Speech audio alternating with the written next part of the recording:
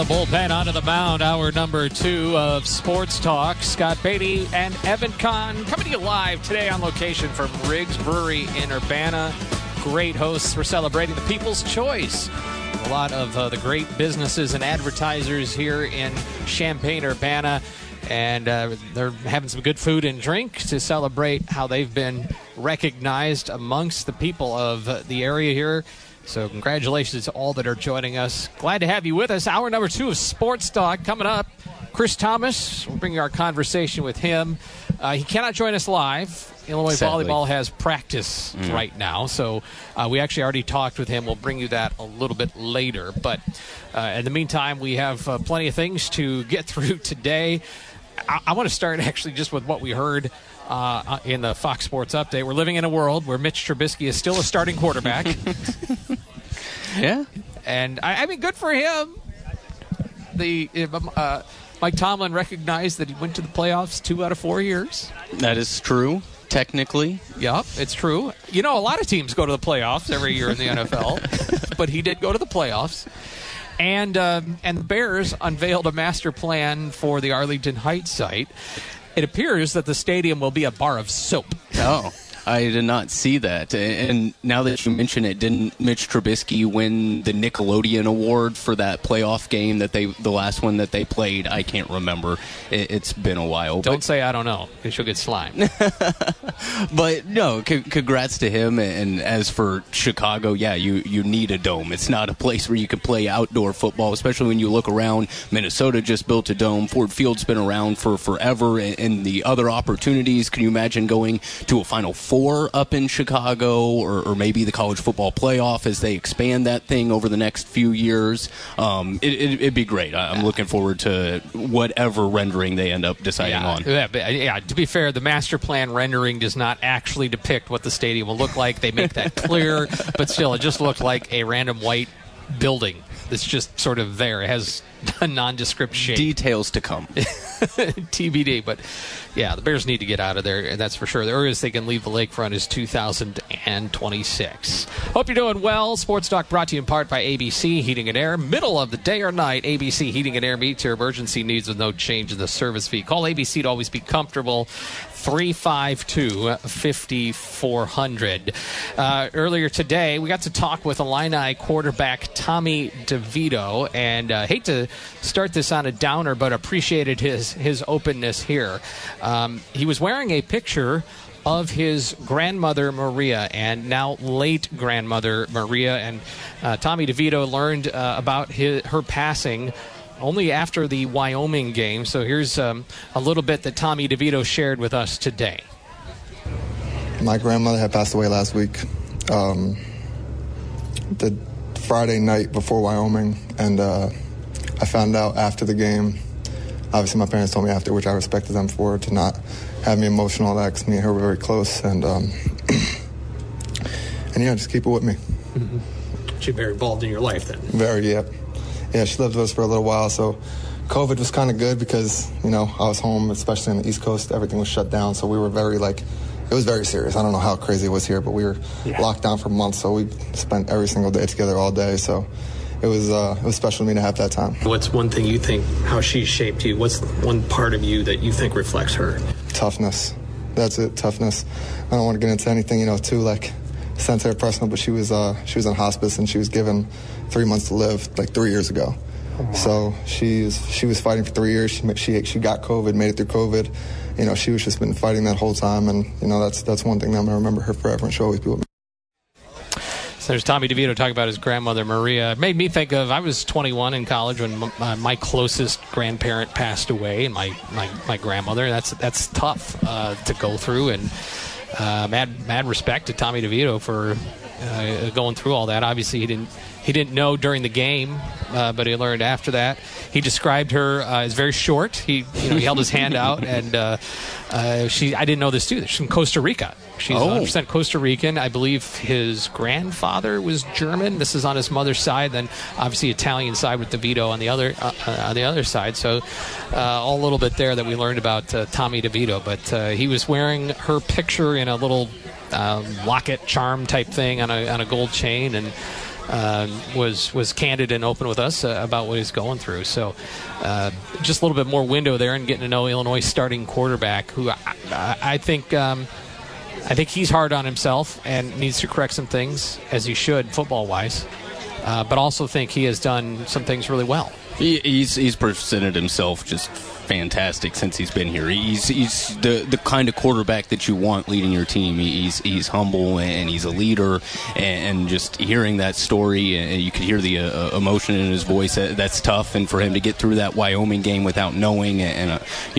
imagine finding out afterwards, and then all that gets washed away. And he had a pretty solid game last Friday against Indiana. So to bounce back and to go through a week of preparation and through all of that, it's been nice to get to know Tommy DeVito since he's been here, and you feel for him and hope that maybe you can use this as some kind of motivation or some, I don't know what you need, but just to help him get through this season as Illinois football tries to get back to a bowl game. I think about what was a conversation around Illinois' offense in the last couple of years, really. It was around the quarterback, and Tommy DeVito needs to make a few throws better in looking back at the Indiana game, but I don't feel like that's the centerpiece of the conversation right now around Illinois football. I think they have a competent quarterback, and I don't even mean that in disrespect to last year, but just that it doesn't feel like that's what's hanging in the balance is the quarterback. And so if he's a little sharper and a little finer, a few more balls that are catchable, but he put them in the window. He put a lot of them in the window. Well, that game manager, really, like we've been saying that Brett Bielema is looking for, and making the plays when you have to, not necessarily having to make all the plays like they asked Chase Brown to do last Friday. I hope he can still walk this week, but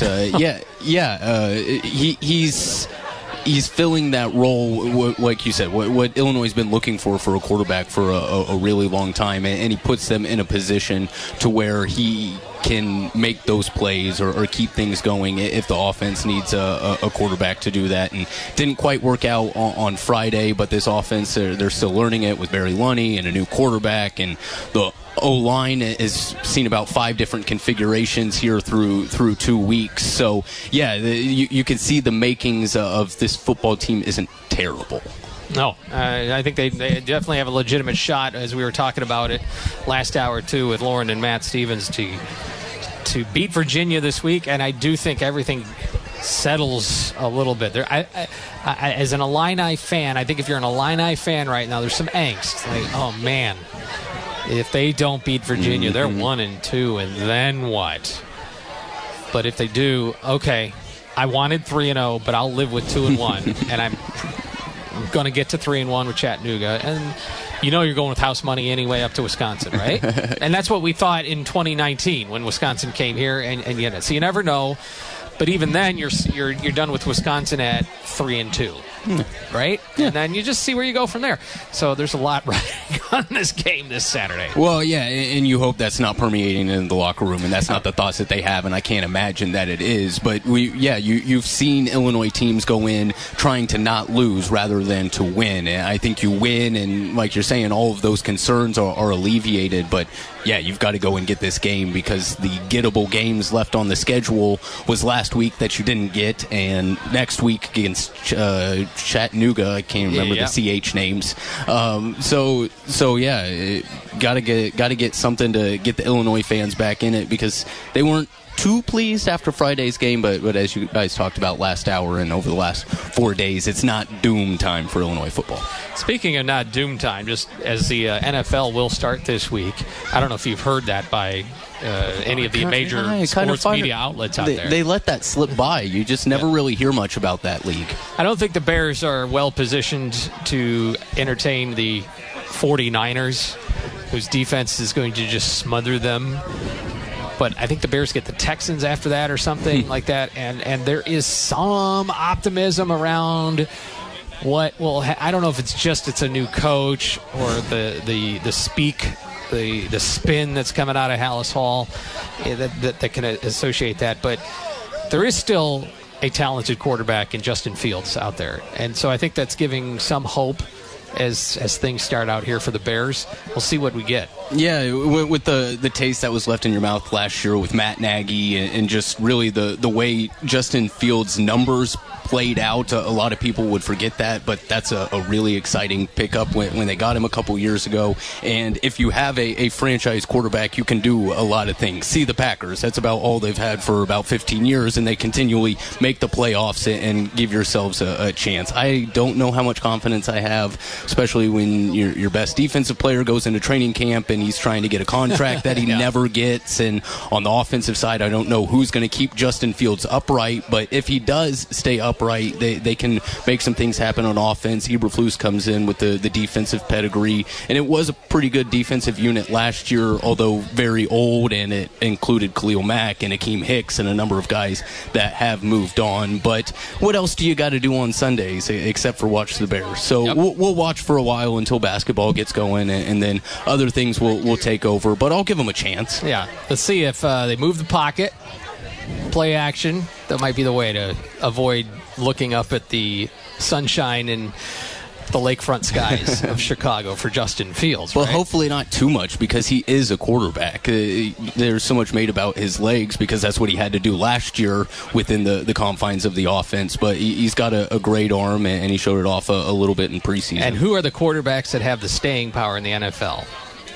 The ones with really good legs or the really good arms? No ones with really good arms. Yeah. Who can move a little bit. Who can move a little bit. Aaron Rodgers has always been elusive. Yeah. I don't think of him as a runner. Roethlisberger. Yeah. They could just sort of get out of your grasp. Yeah, and, Tom Brady couldn't beat a foot race against most people, neither could Peyton Manning, and they got it done. But he has a job still, not because of his name and what he's done. It's because there's not 32 starting quarterbacks out there in the world. Well, he's the GOAT. He is, of course. I'm just saying. He just had his most touchdowns at age 44. Might as well keep him coming back. I'm not arguing the merit of him. I'm just saying we've developed into a thing where there's fewer than 32 people in the world that can start as a quarterback in the NFL. I mean, there are 32 starters, but there are more than, I would say, more than 50% of front offices in the NFL wish they had somebody else starting as their quarterback. It's the most difficult position in the world to fill as far as jobs go, right? I mean, there's not another position that's only looking to fill 32, and most of the time you've only got about 20 quality ones to throw in there. Yeah. Yep, it's a very interesting sports phenomenon. Very interesting. All right, I want to talk a little baseball when we come back. Joe Madden weighing in, and the pennant races to look to as well. And we got Illinois volleyball on the mind with Chris Tamas. We're live at Riggs Brewery in Urbana. They're hosting us here for the People's Choice Awards. A lot of great folks have shown up here to celebrate, eat, and drink on their hard-earned victories. So we're back after this. Rolling along on Sports Talk, live from Riggs in Urbana. Scott Beatty and Evan Conn here with you. And some pictures dropped on social media, Evan, of the new Ubben complex. I did see those. Nice and polished looking so far. So very little insight. Other than it looks like they're getting fancy new equipment to get bigger and stronger with. And another level, looks like, and maybe I'm misremembering, but it looks like the weight room's on the second floor. This is all assumption based off of the very small little thumbnails that they gave us on Twitter. At some point, we might be able to get a walk through there to see it, and then you're not allowed in it anymore. Basically. We're going to make big buildings worth a lot of money. They do most of the media stuff over there, right? Yeah, they will. So you'll see it all the time. All the time. Let's see. Cubs tonight are against the Cincinnati Reds. It's Wade Miley. Justin Steele put on the IL for the Cubs today as we look at some of the baseball items. Just heard a conversation today about Christopher Morel. Apparently David Ross sees him as a continued utility guy, a quote one-man bench. So I think he could have something there in terms of a core piece there for the future for the Cubs. You keep watching him here in September. The Cardinals, though, of course, had a stinker yesterday. It happens, especially after the weekend that they had against the Cubs, coming off of the basically walk-off win there on Sunday. Albert sending the Cubs off the same way that he spent his entire career playing against the Cubs. So poetic. How can't you be romantic about baseball? Would you have walked him? No. Strategically, I mean. No. You just got to execute the pitch. You can't leave a fastball middle against a guy who's got a 1,200 OPS over the last 2 months. Yeah. Just execute the pitch. Yeah. Well, and there's a lot of players without 1,200 OPSs that'll hit that pitch. Exactly. But I swear, I mean, and that's why the best hitters are the best hitters, is when that pitch comes, they don't miss. Mm-hmm. And that's partly why he's made his career. But just generally speaking, a base open, no score, a right-hander versus a lefty, and his splits, you don't want to walk him? No, you can. There's so many ways to pitch around a guy. Same kind of way. If you want to walk him, give him a chance to strike out by throwing balls outside of the zone and make him miss it. Even if that's the case. If you don't want him to hit it, then walk him. But I mean, there's an out. It's the same reason why you don't bunt with a guy on second and nobody out, because you're giving the other team an out. You don't want to give the team another base runner without giving yourself a chance to get him out. Yeah, the counter is, but I've got so many more ways to get him in from third base. Sure. Sacrifice, wild pitch, error, whatever, when I just need one run, if we're talking extra innings. And you've got to have somebody who can get a bunt down. Well, yeah, that was what... How many guys, I mean, I don't want Ian Happ spending his batting practice trying to lay down bunts down the third base line. I don't want him doing... I don't want 20 out of the 26 guys on the roster laying down bunts. The only guys I want are my starting pitchers, and they can't even bat anymore. So swing the bat. That's why we came to watch. Johnny Cueto will start for the White Sox tonight. They are in Seattle. Game you'll hear here on DWS. 8 p.m. is the pregame start, and it's an 8:40 pitch Central Time. Love the West Coast. Yep. The White Sox played well yesterday against Seattle. There's some, are they turning a corner? And look, they're only 2 games out.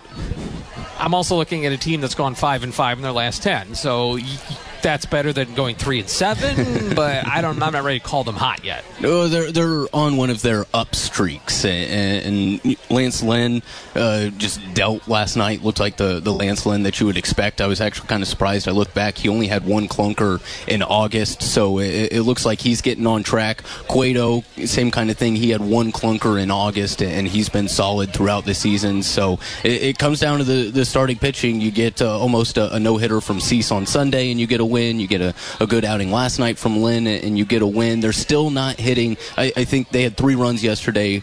All of them came via the home run ball, but those were about the only hits that they had. So the offense is sporadic, so they've got to count on allowing 3 or less runs a night to get a win, and it's worked out the last 4 or 5 games. A.J. Pollock is a home run hitter all of a sudden. Come on. And Elvis Andrus, he's just known for hitting the ball out of the ballpark. That's why you went and got him. Not because you don't have another option at shortstop while TA's out. Yeah, they still need to get him back, and still waiting on Tony La Russa to come back. Sounds like he wants to manage this year. Sounds like he wants to manage next year as well, but hopefully he can get back into the dugout here before the end of the year. That could just play out in a very interesting way. And again, I don't want anybody to not be healthy. That's just the worst way to have. In sports, fans like to want to see people removed from their jobs, but you never want to see it because they're not healthy. You want to see it because management believes them not competent enough to accomplish it. Well, they don't believe that, so... Anyway, so that is what's going on. Yankees and Twins are postponed out in New York, and interesting game if you're a late night baseball fan. Giants and Dodgers. Braves are out on the West Coast against the Athletics. We're going to get some late night White Sox games, by the way, this week, because they're in Seattle and then they are in Oakland.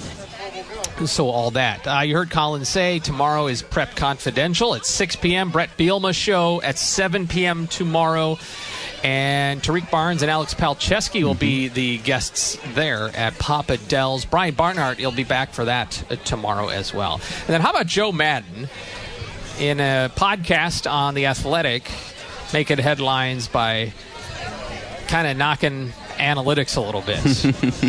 And I don't know if Joe Madden's having a swing or if or a change of heart, or is the pendulum swinging for him, or is the guy just talking because he has nothing else to do? Joe, I thought you loved the analytics. He's always been a feel guy, though. He's always been a gut guy. Mm-hmm.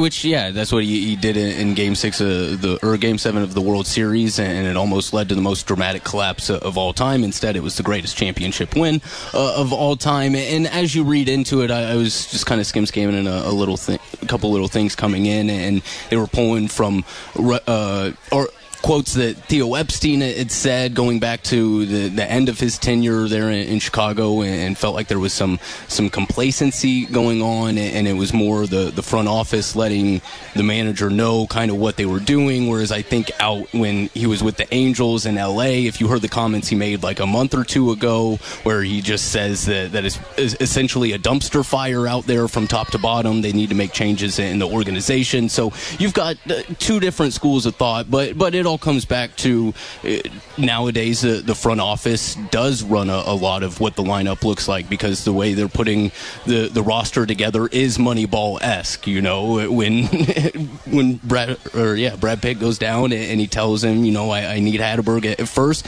that's because that's the way the team is built. And if you don't put the team out there in that way, then you get losses, then it looks bad on the manager. But at the same time, the front office guys aren't in the clubhouse for 162 games out of the year, and they don't know this and that and the other. So it's a balance, and that's something baseball's been trying to figure out, especially here lately, as it's just all R&D departments running front offices. There's very few former players as GMs like there once was. It's hard to argue in some cases because the data is there, but yet you feel sometimes like it's a bit robotic, and you're losing the art and the heart and the instinct side of things. But it can go, when you operate that way, and there's plenty of cases, it can go colossally wrong, right? So it's hard in a sanitized, sterile environment to say, we just have to kind of lead with our hearts here. No. Let's manage in a way that over the long haul, especially baseball, shows you trends like no other sport.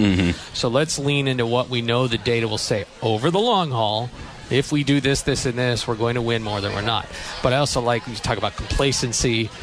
What can we fix when things are broken? Sometimes we're talking about teams, they needed 3 more percentage points. We needed 5 more wins. Our offense is broken, and we needed because we didn't get 5 wins. It's sort of like you're searching for that white whale sometimes. And look at the Yankees, just phenomenal to see, and all of a sudden they're nosediving because it's 6 months. Is it because they're suddenly bad baseball team and poorly constructed? Or is it because as things play out? Is it because of injuries? Is it because of, I don't know, the weather changed or something? Baseball is so hard to. You're trying to say, if I put in A, I'll get B, and you can put in A and get C. You can put in C and get B, and you cannot predict it. All right, when we come back, Illinois volleyball back on the road this weekend. Chris Tamas paid us a visit. Evan and I will bring you that conversation with the Illini head coach right after this. You're listening to Sports Talk on DWS.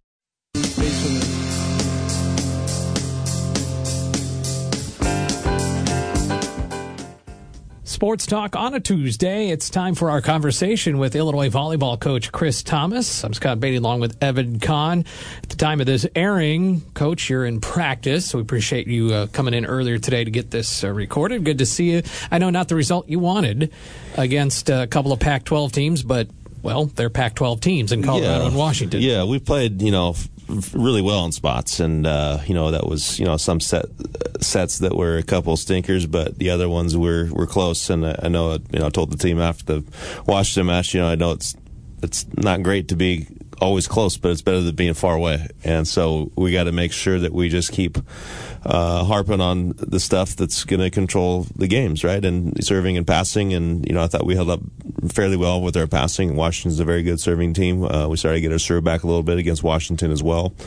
Defense was better from night 1 to night 2. So we're addressing a lot of the things that of course, we're addressing as coaches, but the players are responding to what we're addressing. So that's really good to see. And we're still dealing with some inexperience in some certain positions, and them getting used to each other on the court. And it's not much different than other teams, but I think we mentioned before, this year more than any, we've got a lot of new pieces in different positions, and they're just still getting a feel for each other. And you'll see that in some communication stuff. You'll see that in some random touches that normally we don't want airs on and stuff like that. So game's within our control. It's within our grasp, but we can't quite get over the hump yet.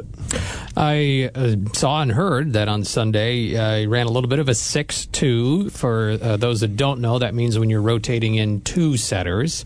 Diana Brown, of course, is your primary setter, but a little bit looks like from Brooke Mosier doing some setting. But how much did you go to that, and what's the advantage or trade-offs when you do that? Yeah, well, we do this weekend, coming in this weekend, that we had to at least toy with it a little bit, and we did at the end of the Colorado match, and it worked well until Colorado kind of caught us on a streak there at the end of the match, and then we came out and then against Washington, and Washington was a little better prepared for it. But the bonus is you get 3 hitters across the front row. The disadvantage is you're working with 2 setters, and no knock on either of the setters. It's just when you're setting, I think you want to have the flow of the game.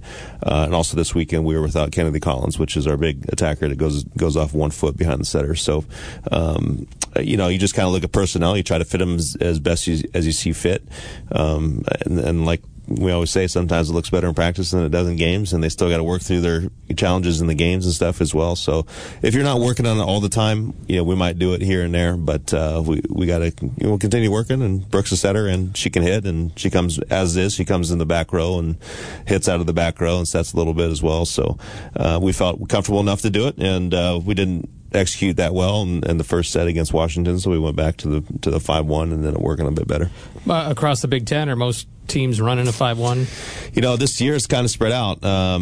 Returning champs, Wisconsin, they're in a 6-2 right now. They've got 2 setters, and they got 3 big hitters across the front row. A couple other teams run a 6-2s, 5-1. I know Minnesota's run a 5-1. Nebraska's running 6-2. So it's out there. I think it's partially because of the change in the game a little bit. In the youth side, the middle going off of 1 foot has kind of gone away a little bit. Club sports, you want to bring in 2 setters. You want more people to have a role, and so that kind of lends itself to having more 6-2s out there that are being ran consistently in the club world. And it's not a bad system either. It's just, it's just the way the game's developing right now. And, we're still trying to find hitters that can go off 1 foot, or at least training that way. And whether it works out or doesn't, that's per year basis. But, that's kind of how the game's going right now. And off 1 foot, that is the slide. The slide tech, yes. Sometimes you'll hear that term thrown around here. Chris Tamas with us on Sports Talk. And you talk about how the pro game or the Olympic game is different. Is that not something that you would see in, say, the Olympics? It would be impossible to do it in the Olympics unless you are running a true 6-2, which means the setters both hit and set, because you're only allowed 6 substitutions, and once you come out of the game once, you can only go back in once, and you can't go back and forth like we can in our rules. So it would be impossible to do a 6-2 overseas, and so that's a part of it too. I want to bring players here that want to play with their respective national teams, and to do that, you need to kind of play in the system where you've got your attackers going all the way around. You need to have your middles go off 1 foot. You need to have a 5-1 setter. You need to have obviously good libero play. So we're trying to create. That's what we specialize in, and it doesn't always look pretty right away, but we're seeing some nice things out of it as well. Mm-hmm. Well, that's interesting. How we always see, is it the college game influencing the pro game? We're talking other sports, but in this case, they're playing a whole system. It's a whole different set of rules that they would never. They would never play. So it would like we played. Let's say NCAA played in Canadian Football League, and then say, hey, go to the NFL. I mean, that's pretty much what it's like. So it's just one of those things that it's some different rules, but that substitution one's a drastic one.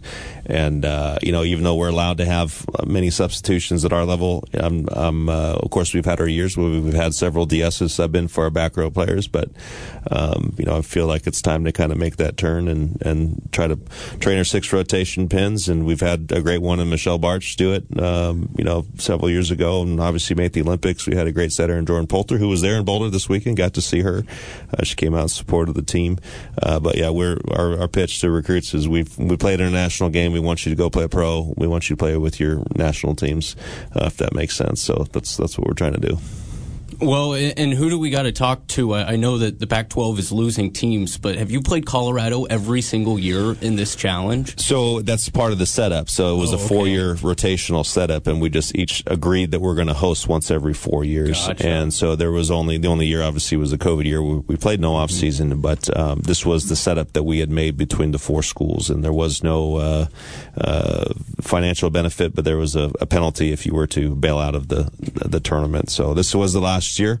I'm not sure if we're going to re-up with the same 4 teams, but we also like having that setup because it's really hard to schedule in pre-conference play, as we talked about before. Sometimes someone wants to come play here, sometimes they don't. Sometimes it makes more sense to be on the road. So, this year's not allowing us to be at home for a variety of reasons in pre-conference play, but we'll figure that out as best as we can and try to schedule as tough as we can. And so 1-3, it's been a tough pre-conference, but that's what we wanted. We need to see what we need to get better at. We can practice in our gym all day and it feels nice and comfortable, but once you get out and actually play against someone with the bright lights, it's a whole different ballgame. Well, I got this question yesterday when I was filling in on Monday Morning Quarterbacks, and there's a Big Ten team right now that's undefeated. I don't think they have a very high RPI team on any of those that they have played. You're 1-3 against all good RPI teams and a couple of ranked teams as well. I know you want the wins, but would you trade that? I mean, at the end of the day, and different teams are looking for different things in how they schedule each year, right? Sure. It's not really about that other team. My question is are you okay with 1-3, yeah, but with the trade-off of the RPI? I understand. Yeah, I think you have to be. There's been teams that have done this before. You go back and just look at history books and records and stuff like that. And there's teams that might go 14-0 pre-conference, and then they finish 6-14 in conference. They're still above 500, but the RPI pre-conference was not good enough to make it to the tournament. And you're coaching for December, and you're scheduling for December. Correct. And you got to get there. That's we can't take that many losses in the pre-conference play because we know how tough the wins are to come by in conference. Ideally, we're 2-2, 3-1, however you want to put it. Better than 1-3, but 1-3 with this schedule, I'll take. I'm not happy with it, but I'll take it. So, is there an element though where you really have to sell that to your team? Do they get it too? Yeah. We've been working with a sports performance person too when we just kind of talked about this whole concept that pressure is a privilege, and that's going to make you better at the end of the day. And they all the returners know that from being in the conference, and all of them know how that helps us get better at the end of the year too. And so we got to keep eye on the prize and keep moving forward and all that good stuff. Obviously, we go back and take a look at film, like as we did the last couple of days, and see what we got to improve on. But we're right there, and we're close. We just have to turn a few more plays. And you're talking about making, 5 more of those little plays that I talked about that you don't normally make. Are they all going to score points? No, but you're probably going to score 2 or 3 out of the 5-6 extra, plays that we're talking about, and that's the difference of winning 25-22 or losing 25-22. So it's always a 2-point play, right? Yep, because it's a point you get and it's a point they don't get. Exactly. You said you watch film. Do the players watch film? And what are you watching? Are you watching yourself? Are you watching the teams that you're getting ready for? How does that work? Usually we don't watch the teams we're getting ready for until the end of the week. The coaches will watch it. We'll know what to prep for in practice. And, hey, if they, this team does this, and we really have to work on that skill that might be an issue or maybe something that we haven't seen before or haven't worked on a ton. And then but the beginning of the week is a lot about us and a lot about, hey, these are the areas where we can easily control or more control than what the other team does. Hey, there's a ball that, here's a tip that we have to be able to pick up. Here's a blocking assignment that we can't forget about. Here's, some stuff that we talked about in scout or in film the days before that we need to clean up as we continue to move forward if we want to do well. And with that, this weekend, Raina Terry got all tournament, and last weekend, Kayla Burbage had the big weekend, and she had a big first game against Colorado. Are there certain games where you feel like, or matches that you feel like different matchups work better, and you're trying to work it to them more? Or it can be, and sometimes I'm a former setter, and sometimes your hitter's feeling it, you're going to give them the ball, and it makes easier job for us setters. But the Washington match, Raina played great. I mean, there was really a lot of glimpses of her match against Kentucky last year where she, quote unquote, went off. Yeah. And so she had very similar play to that match. A couple of huge stuffs at the end of the second set. I think she had 17 kills on 3 airs and 29 to 10. That's amazing. So, we look more, for that play, obviously, and you hope you can combine it all together. And it's not just one person. I got all three of the whole team's firing, and you're able to score points at will. And that's really what we're looking for.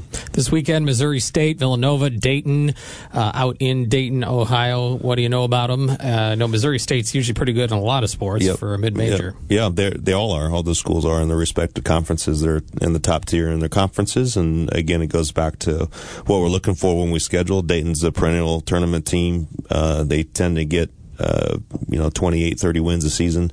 They've had a challenging schedule as well. They just played Georgia Tech last weekend, who we played the first weekend, and Georgia Tech beat them in 3 as well. So, just looking at them briefly on film this morning, the good team. We got some decent size. They got a few nice players, as many teams do, and we're just going to play good volleyball to come out on top. And we know we've heard it's. I've never been there before. I've heard it's a great volleyball environment, and we're looking forward to it. I think they're pretty supportive of their sports over there in Dayton. Yep.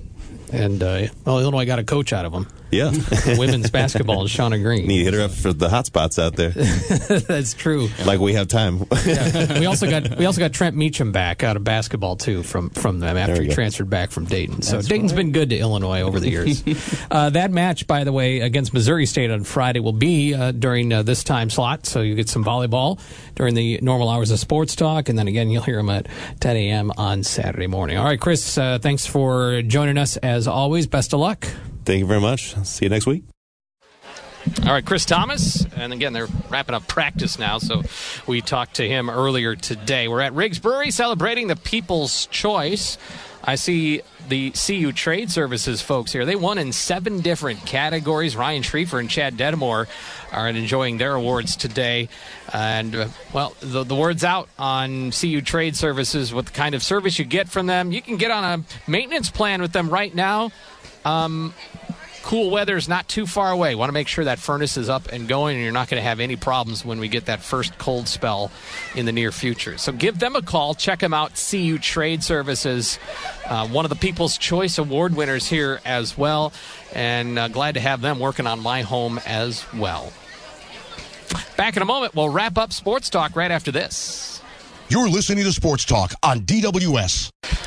Well, that'll about do it for our edition of Sports Talk here live at Riggs Brewery. Thanks to them for being our hosts. Congrats to all the People's Choice winners, Evan Conn, and we'll be back again tomorrow. Going to talk some Virginia football with one of their beat writers. Yeah, looking forward to that. Looks like no Albert in the lineup today, but we still have 2 home run races here through the month of September. Judge hit number 54 yesterday. It's a sight to behold. Thanks to everybody who joined us today. We'll talk to you again tomorrow on News Talk 1400, 93.9 FM.